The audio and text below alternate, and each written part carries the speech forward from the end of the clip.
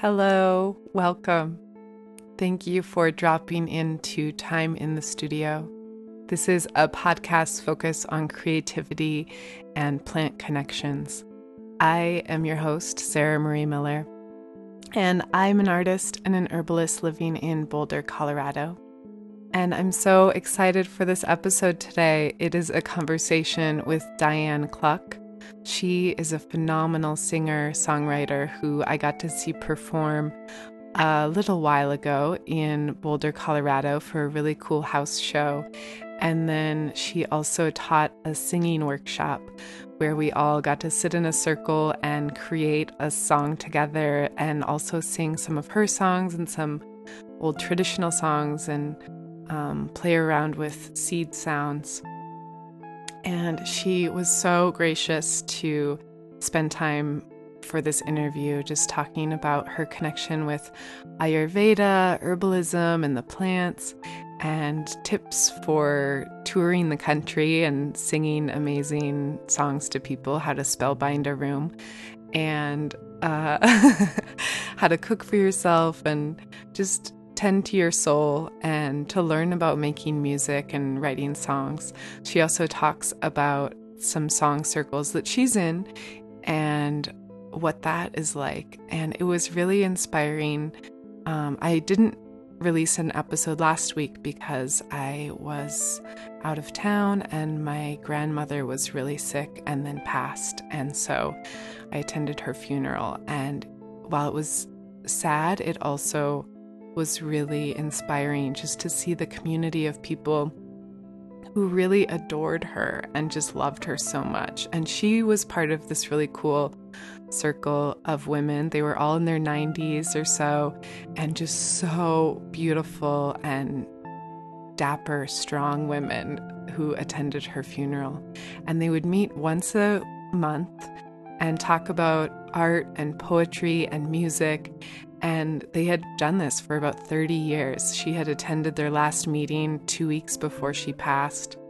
And they were just a really strong network of friends. And it just really inspired me to see how we have our families, but then we can also create our own families and our own networks of support. And I remember my grandmother through my life would send me postcards, and she really fell in love with the work of Matisse and Monet, and she also really loved Van Gogh, and she would send me these postcards and, write these little poems throughout her life. And I just love my grandmother. And in this episode, Diane also talks a little bit about grandmother medicine and just the wisdom of her grandmother looking down on her. And she wrote a really cool song called Grandma Says.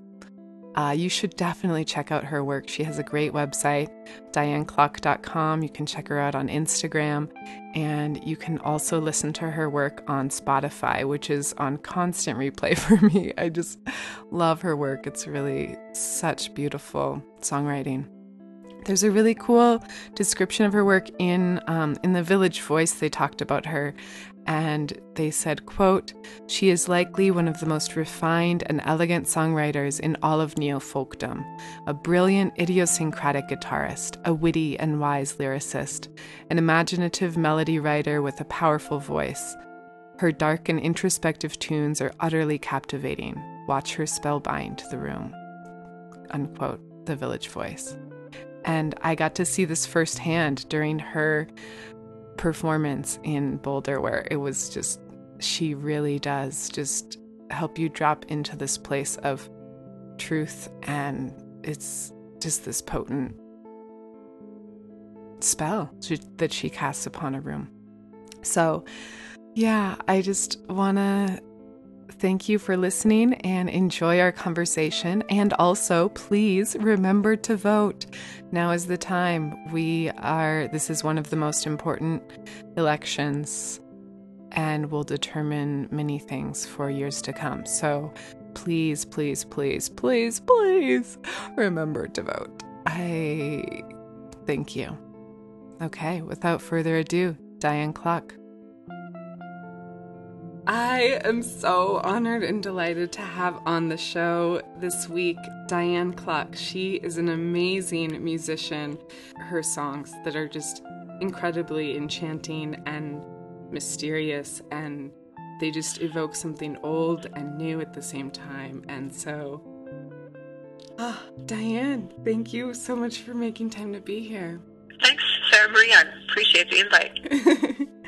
Yeah, so I was really lucky to be able to attend a concert that you performed in Boulder recently, and then you also did a singing workshop, and I just love to hear, I don't even know where to begin. I guess just to hear more about your background in music and where you got started.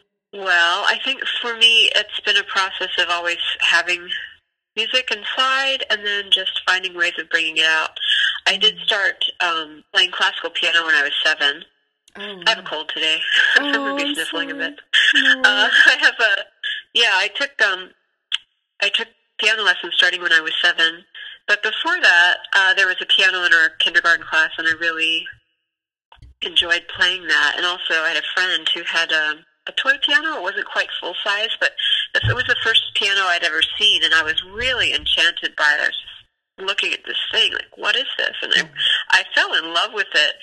So for a while, I played piano just on my own, and then after a couple of years, my parents could see I was serious about it, so they got a used little spinet for our house, and I started taking lessons, which I took for quite a long time. Mm. And I think that the things that were helpful about that was I can be sort of someone who splits my interest in many different things, and having a regular lesson gave me some of the discipline to practice, which I don't think I would have had on my own. Mm. But it didn't necessarily, in some ways, help me facilitate a connection to music inside. It was more studying how to play compositions that were already written, that there was no improvisation, there was no composition in what I had growing up. And I think that just wasn't understood that was a possibility. Right. And taking piano lessons like in a little suburb in Pennsylvania where I grew up. So I still have these, like, I just always had music in my head. I always liked to sing. I used to hum in class without knowing I was doing it. I liked to, I sang in church. I was like a cantor for Catholic Church, and I was in musicals and things like that. But it wasn't until, I wrote poetry through high school. It wasn't really until I exited all of my formal schooling that music started to kind of tap on me and be like, there's something we want. We want you to be making your own music. And it took me a while to find my way to that. I could see that. I took piano lessons as a kid too, and I was never very disciplined. I wish that I had been, but so I can relate to that a little bit, just in that, they set the music in front of you and it's like, this is what you're supposed to play. And it's like, well, what about, why can't we just make something up? And so, there is something really exciting about that shift and that transition into making your own work. In the workshop that I got to attend, we all got to make a song together, which was so beautiful and empowering. And it was just, you made it so simple. Like, I just love the idea of having each person write a word on a piece of paper and throw it in the middle, and then pick up that paper and make a song from those words. Like, how did you have any teachers that kind of helped you find your way, or was it really just more self-led? I haven't had songwriting teachers, but I was really immersed in an incredible scene in New York that I came upon when I was living there. It was at the end of my street that I was living on, 6th Street. It was an open mic, and probably, I don't know, I just felt like it was the best open mic in the world.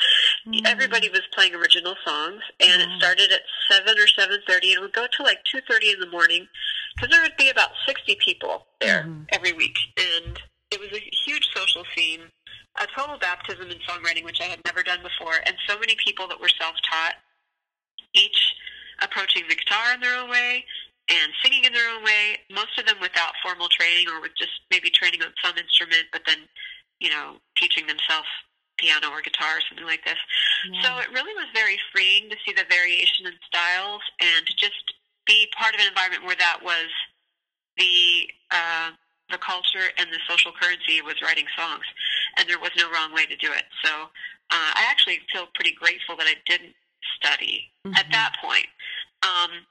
Something I'm finding is that for me, study works really well once a person has had the door opened for themselves, or they found some way to just open up to their creativity and explore as much as they can. And then maybe you get to a point where you think, gosh, I'd like to learn more about this, or I need some help getting past this kind of thing. And to me, that's kind of where teaching or sharing skills can be really helpful. Wow, that is so cool. And I can totally see how that is true, too, just to allow people to tune into their own intuition and curiosity, and then, get the skills from other people that are needed, but to be able to listen to their own kind of souls first. It's amazing. Yeah, I think more so than even considering myself someone who could teach music, and I guess I do some of that, but underneath that, the thing that's most important to me is to foster a person's connection or confidence in their own connection with their own abilities, because I just see that we all have that we come in with that. And some of the process of schooling or just cultural, societal shaming or judgment kind of can distance some of us from that. It's a very tender thing, but it's also very strong. So as easily as some of us can get separated from that, I think that it never totally goes away. And so, like for myself, being in the environment in New York that I encountered, it really came back so strongly when I saw, saw what permission to let that thrive looked like. Are there any logistical ways you try to do that in your teaching? I've been sort of a self-study person for so long, and some of what you were saying about herbalism, I think the wise women from the herbalist communities that I've been part of, their ways of teaching are so respectful and less hierarchical. I think that has really resonated with me. So sort of like earth-based teachings. And then just prioritizing soul and connection over gathered knowledge, which is maybe something, it's like a mental process or maybe sometimes a privileged process. And it's very useful in some ways. But I think the thing that we all have access to that's the level playing field is the internal landscape and the inner knowing.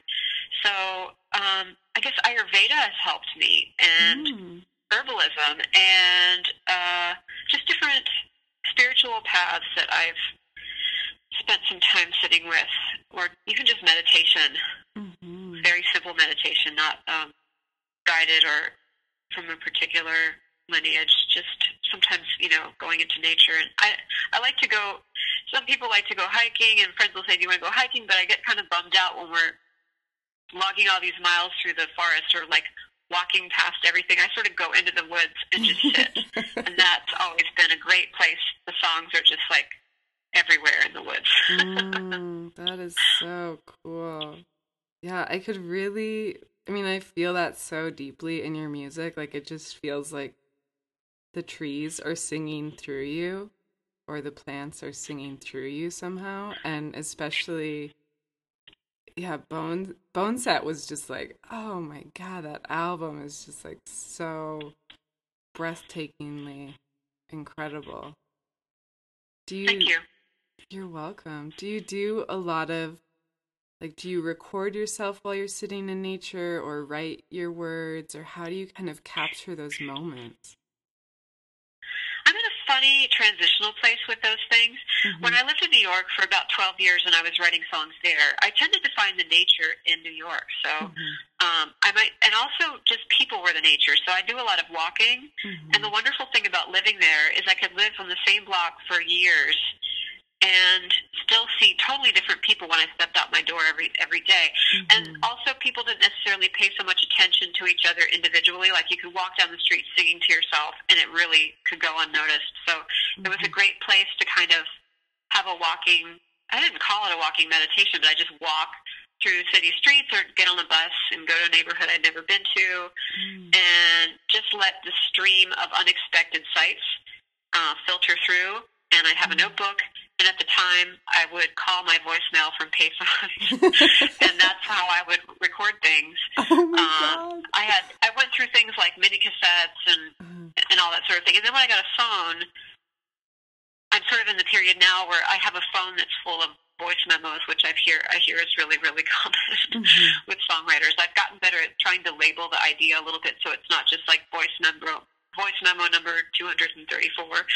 But I think the process I'm in now is learning how to organize ideas, because I can get really excited about an idea, and then there's the follow-through or the finding the idea. Where did I put it? Did I put it in writing? My handwriting's getting worse as I've been doing more typing over the past 15 years. Like sometimes my handwriting is just too slow. So it's like a transitional period now where I go into the woods. I don't necessarily want to bring a phone.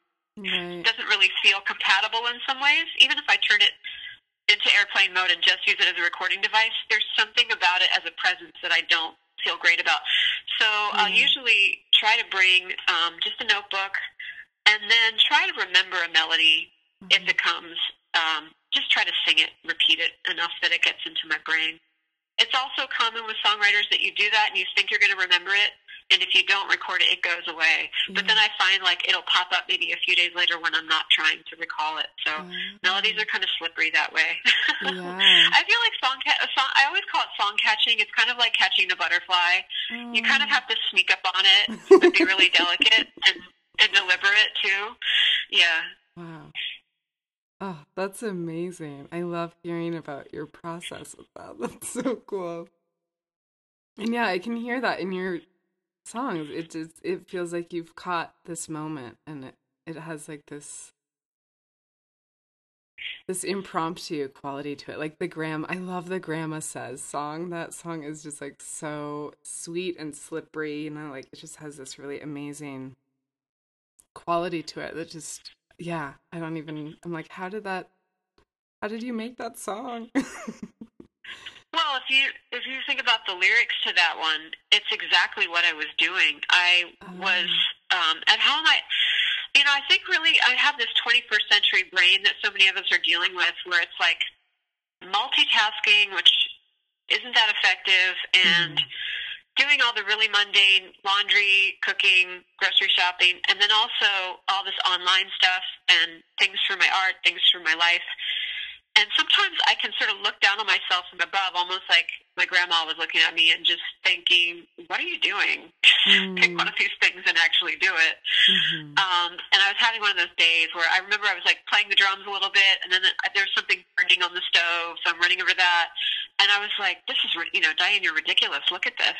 And I sort of, that rhyme started coming up just from that process of trying to overmanage too many aspects of life at once. I love that. It's so beautiful. So are you a songwriter? Are you entering into writing songs?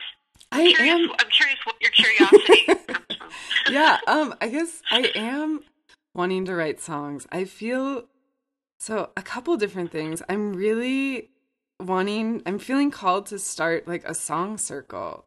Like sitting in that circle with you. And when you talked about when you have strong singers and people come together and sing together, it creates a really strong community. And I just was like, yes, that I don't know why, but that just feels true and important.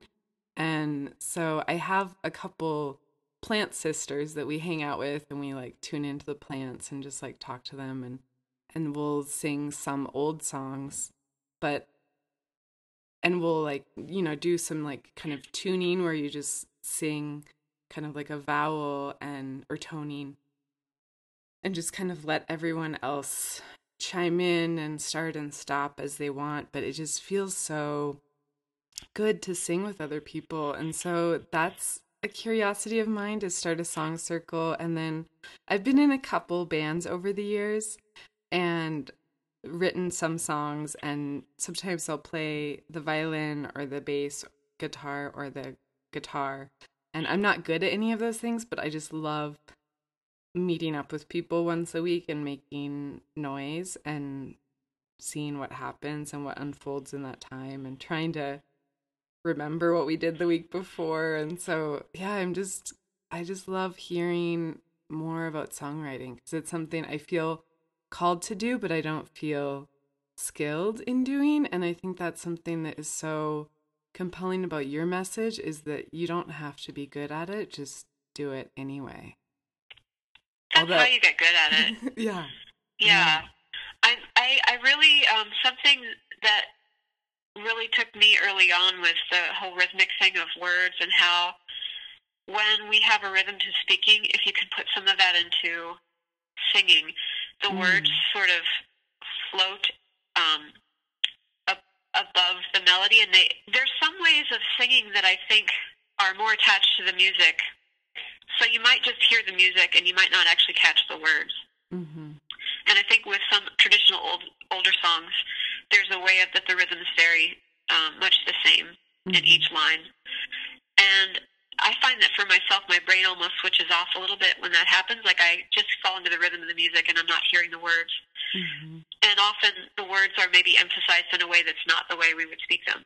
Mm-hmm. But something I love about rap music is that they're always really playful with the phrasing and the flow of the words. Mm. And when I started songwriting, I realized that I didn't want to have the da-da-da-da-da-da-da-da-da-da-da-da in each line, but I wanted to have variations on that. So I had a little basketball, and I used to walk around the block and just sort of like bounce the ball while I would try the lyrics over this steady rhythm in different ways.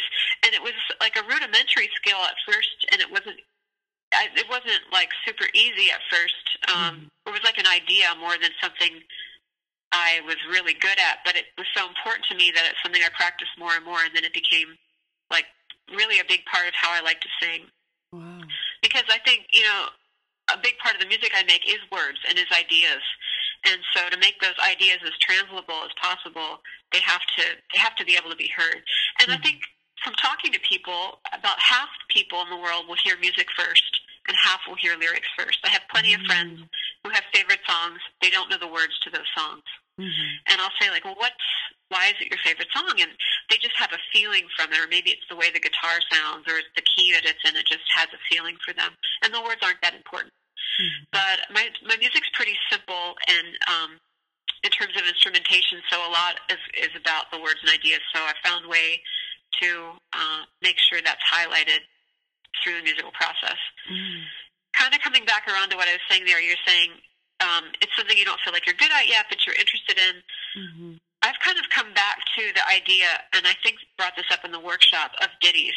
And I love that phrase. It's like a tiny song, a simple song.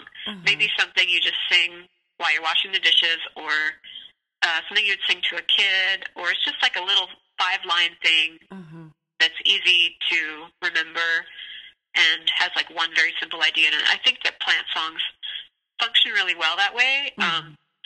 The plants are really deep, but they're also really playful. So I don't think there's a wrong way to write a plant song. Just sort of like, if you sit with a plant, you can observe some things about it, have a little conversation about it. You might be surprised at how easily you can make a song for a plant or with a plant. Oh, okay. I'm going to try that. That's awesome. Thank you for that inspiration. And, something just like, what's like a little common song? I don't know. Mary Had a Little Lamb or something. Just like a short song. It's complete. And it's just a song of appreciation.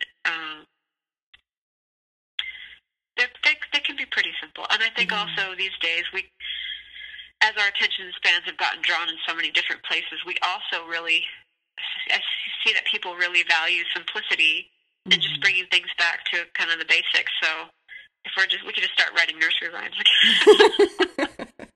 Oh, I love that. Yeah, that's such a good idea. I feel like you can make them, you can develop them from there, but if you start with something simple like that and you have it in a song circle, you can repeat it, you can add harmonies, you can write more verses later. I love that. I was curious, do you have like a song circle that you meet with regularly? There's been semi-regularly because I've been traveling. Right. Right now in Charlottesville, I'm actually teaching a class. It's every Sunday for an hour and a half, and we do some collaborative songwriting and some of the singing things that we had in the workshop in Boulder. And then there's a group of us here in town who work as touring musicians and teachers, and we try to have like bi-monthly potlucks with everybody's home at the same time. We try to get together, and we'll have like a little prompt, like a writing prompt. Whoever's hosting will suggest something to write about, and then we'll just, write a little something. Sometimes the day of, to share at the potluck, but we'll also share things that we're working on and just aspects of the songwriting process with each other too. So that's a good group. Nothing super regular aside from that, but I agree that it would be nice to have something like that. Yeah, I mean, both of those groups seem amazing. It sounds like really just a powerful way to connect with other people and playful too. Just fun to make noise together and see what happens. Yeah. A little bit about your experience with plants. I mean, I love that you have a rosemary salve that you were selling at your merch table. I love a merch table, and your merch table in Boulder was just so beautiful. It was like these gorgeous prints that you had made, and then a rosemary salve, and I was like, oh my God, she makes herbal goodies. And so I was just curious kind of how you got into that to begin with. I had mono in college when I was 20, and I was really sick, and I remember being in a bookstore in my hometown when I was, I guess, on break or something. And I walked into this bookstore, and there was, in the center display, there was a book called The Self-Healing Cookbook by Christina Turner, which is an amazing book. And it's been reprinted many times. That concept was totally foreign to me. But actually, I remembered I had, some years before that as a teenager, some ladies had been passing around this book at the beach. It was Gilda Radner's autobiography, and she had cancer, and she had this sort of late effort in getting into macrobiotics, but I remember reading about these foods that she was eating. They were like green smoothies and stuff that had seaweed, and it was just so fantastic sounding. I really was curious about it. I didn't grow up with any food like that. And I was also kind of a picky eater growing up, and I've realized as an adult that some of the things I was eating when I was a kid just weren't, they weren't appealing to me, and they also were kind of not supporting me. Right. So I had some allergies and some health issues by the time I was in college, and something was just open to an alternative path. I don't know why. I mean, this book, I really felt like that book was placed there. I really encountered it at just the right time in my life. So I bought that book, and I started getting out some books on macrobiotics from Michio Kushi from the library. And then I started cooking macrobiotically in our dorm kitchen in college, and just like really got in. I felt like it was reconnecting me with a part of myself. I mean, as a kid, we had like this witch cave. We would make charms out of maple leaves and mud and just like keep out the werewolves and all that. So there was a big part of me that was into that as a kid. And this way of food that was more basic and more hands-on, less processed, just really called to me. So I got so into cooking from scratch, and that led to herbal remedies. And in fact, the Self-Healing Cookbook has a lot of things about eating seasonally. And there's actually some diagrams about if your face looks like this, try eating less of this and more of this sort of thing. You know, if you have like puffy eyes, or if you have dark circles, like this might be what's going on with you. All of this was really fascinating to me. So it just kind of led more and more into herbalism, which in some ways was kind of a political path for me as well, because I was really disappointed by medical experiences I was having, and then also getting out into the world and not having health insurance. I felt like it was a way that I could take care of myself, or attempt to take care of myself, outside of the system that felt unaffordable and also not very attentive or very wise in some ways. So getting into that world opened up a whole social world for me of just a new way of being a woman in the world, and a new way of approaching wisdom, like the wisdom of the body, instead of collective knowledge. of the brain. Susan Weed was a big inspiration to me at that time. I liked her books a lot. She's great with the talking to the plant sort of writing. And I was always kind of like hands-on artsy craftsy too, so making vinegars and tinctures and salve and all that was great. Over the past few years, I've let go of that idea of ever being a clinical herbalist, but I still like to do self-study. And part of the reason I moved to Charlottesville, Virginia, where I now live, is there's an amazing teacher here named Kat Meyer who runs Sacred Plant Traditions. And she's a wonderful teacher who has her foot in Western medicine, like her training started there. But she just has this incredible herbal knowledge, so she can really speak to people on all levels. I'm really going to go into so many things here in this one answer, but I love it. No, please at the time that I was reading about Ayurveda and reading more Eastern ways of thought, I felt it really changing my brain, and that the way we approach learning in this country is this sort of like, it's a linear process. And in starting to read about Ayurveda, it took me a long time to understand what I was reading. I had never had the experience of getting so far into a book and feeling like I just wasn't there, but that I was really committed to continuing with it. Because I felt that the farther I went in it, I was reading Dr. Robert Svoboda's books.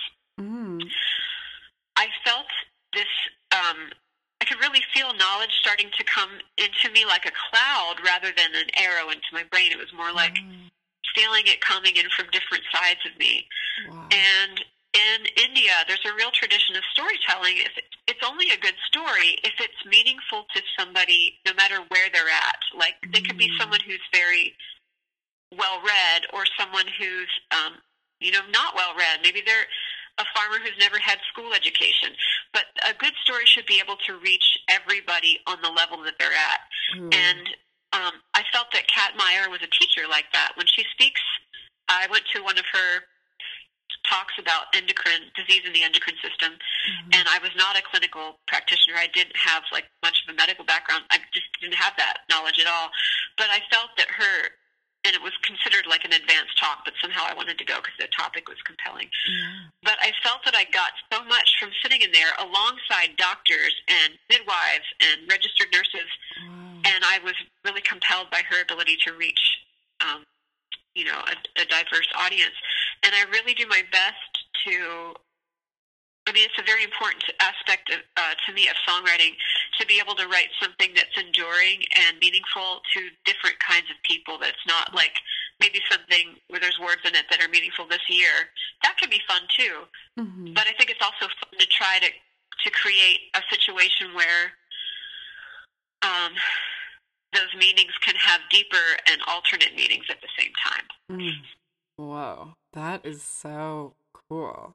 Oh my God, you're just like blowing my mind. I love the idea of like cloud knowledge instead of arrow knowledge coming in, and that like kind of, it seems like the divine feminine versus kind of like that masculine, like linear thought. It doesn't maybe need to be masculine or feminine, but yeah, I just love that idea of gathering those resources and telling a story in a way that could be shared and understood by anyone. That's good. Wow. Thank you.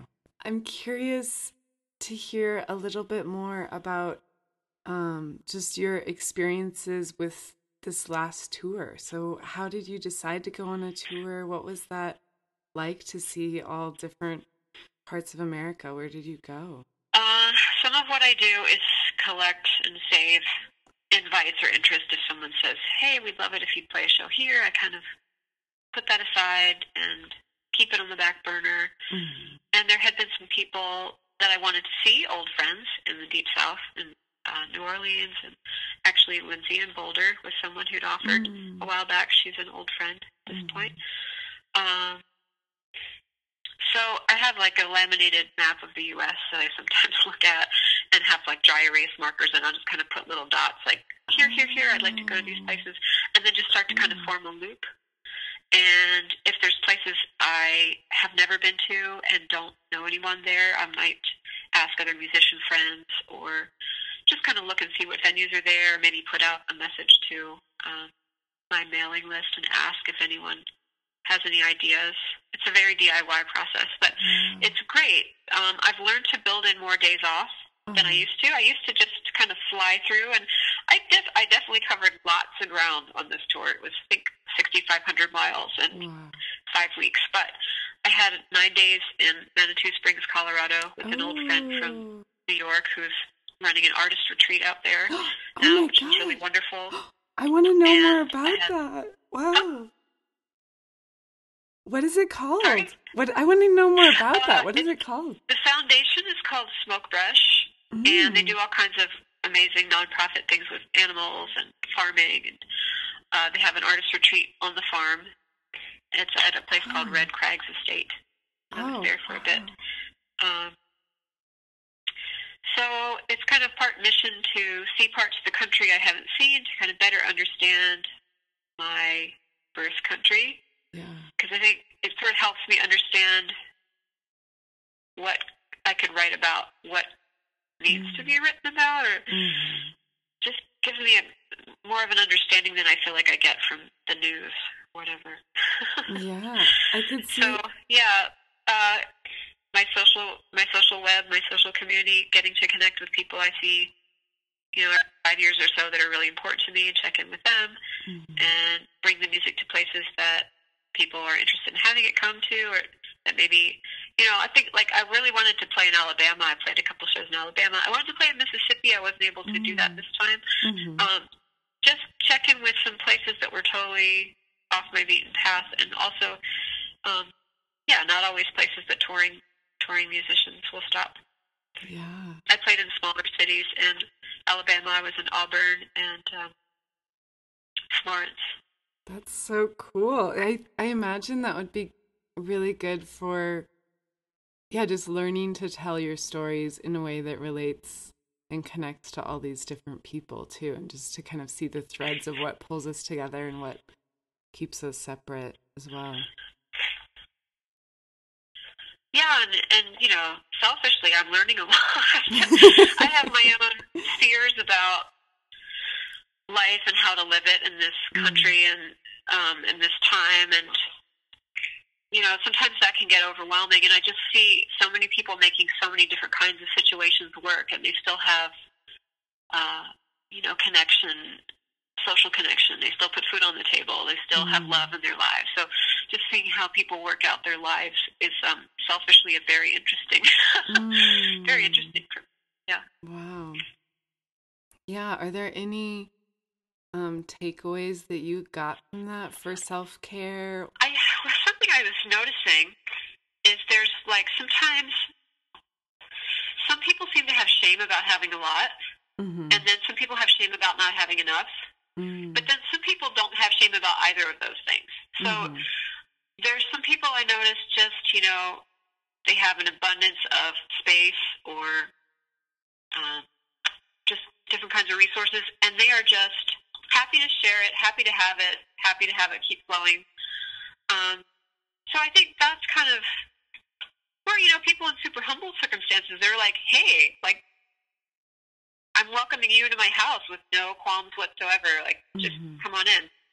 Yeah. I think that's kind of the takeaway for me is, like, just be where you're at and feel good about it, feel confident that it's enough and that you have things to share that are valuable. I love that. I mean, for me, that could even be, gosh, I need to write more songs or something. It's like, okay, you didn't right now. Like, just you have what you have. Go out on the road, and that's enough. Yeah. How do you manage to take care of yourself when you're on the road or when you're at home? Like, any just ways of self-preservation or making sure you're well tended to? Well, on the road, a while back, I got into buying groceries rather than eating out. But, that's been really fun. Just like learning a picnic style of eating where I have a little cooler and a little box of, sardines and canned soup or whatever. Yeah, stopping in a beautiful place on my long drives, stopping to have some lunch, and then driving. Or learning to plan in advance and cook with friends when I get to where I'm going, or ask, like, hey, can we have dinner at your house? Can we cook something? Mm-hmm. Just like, it's pretty grounding to have food with people. Yeah. I travel with a little, like a travel yoga mat so I can stretch, because the sitting in the car can get me all kinked up. Mm-hmm. I have like kind of like a exercise ball thing that I'll roll out on a little bit. But I also just try to get out and with my bare feet a little bit too, just to feel the ground where I am. Or lay on the ground a lot helps. Yeah. Sometimes if I've covered a lot of ground, I can feel pretty ungrounded. So laying on the ground and a warm drink can usually be nice. Like, you know, that's where our herbal friends, I think, really come in. I usually travel with a bag of nettles. Oh, And then nice. some ashwagandha powder, super awesome for, I think it's like a road warrior herb. Oh, I love that. Yeah. I bring my little herbal allies, usually bring like a tincture. My favorite on this trip actually was rose water, and just having it in a spray bottle and just spraying it on me. Just felt like roses are like total love to me. They smell like love, and they just have that, they carry the essence of love. So when I felt like I was getting a little fried with the driving or whatever, just a little rose water could really perk me up. Yeah.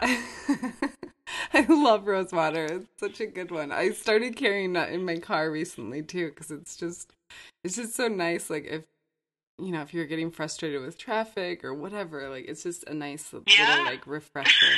That's it. It totally works. Yeah. So cool. One other thing I wanted to touch on is actually so many things, but okay, so your art, you make these beautiful collage paintings about lyrics of your song. I was curious about your process of making those, and you have prints of them, and I'm wondering, like, do you ever exhibit your drawings anywhere? Because they're beautiful. They're so, like, you're amazing. How do you do it? Thank you. I haven't had an art exhibit. Well, I kind of did in Manitou Springs, but I wasn't there. It was like 10 years ago. My friend Don Godey, who runs Smoke Brush and the retreat that I went to, I kind of like made a bunch of drawings a long time ago, and he just kind of like gave them to him because I didn't want to keep carrying them around. And he made an exhibit where he lived, so I actually wasn't there for it, but I think it happened. But other than that, I haven't exhibited. But the prints that you talked about are from a really project that I've mismanaged pretty poorly. It was a Song of the Week project that I started 6 years ago, and it's still ongoing because I haven't completed the 24 songs that I'm sending out. But part of the tier of rewards with that was that I would illustrate lyrics for someone. So if they chose a song, I would, do the illustration of the collage and send that to them, and then make a scan of it, and then I've been selling prints of some of those, so that's what you saw from that. Oh, cool. Yeah, I've always liked making drawings and collages. I have here in the Southeast, it can be really humid. Something I so liked about my trip out south, or the Southwest, it was just so arid, it was nice. But back here, everything this paper, or cloth, or leather can get sort of moldy, but I have this big box of paper that I like. Like if I see a piece of paper on something and I like it, I'll just throw it in this box. But I have this big wilted box of paper that it's sort of like a palette of different colors I can use for making collage. And that's something I do sometimes. Can we still join your CSA, your Song of the Week CSA? Is that something that is like actively ongoing? Because I love the idea of that too. I am trying to wrap up that particular project, and then I may enter the whole Patreon world. I'm looking at that next. Oh, yes. Because it's really dependent on, work by work rather than a time frame. So, yeah. Yes.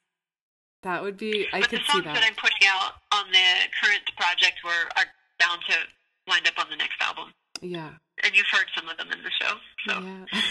Yeah. Yeah, I feel so lucky for that. Do you have any shows? It was a really lovely experience. I felt really grateful to Lindsay for hosting. Oh my gosh. Yeah. One last question. I was curious, like, how do you just like magically enchant a whole room full of people? Like everyone was just spellbound. Like everyone was just like, you started singing and everyone fell silent and was just like, what is happening? I think over the years, I don't get nervous like I used to get nervous, have a glass of wine or something because I'd be so shaky. But that really went away because it's less about.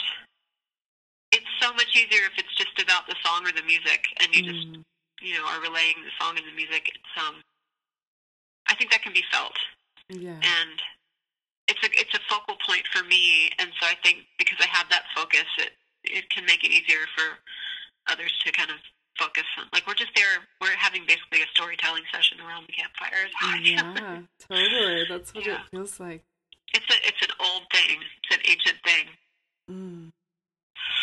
I haven't gotten a chance to look up your studio, and it sounds like you're also an herbalist. And are you an artist as well? Yeah, I do pottery, and right now I do pottery.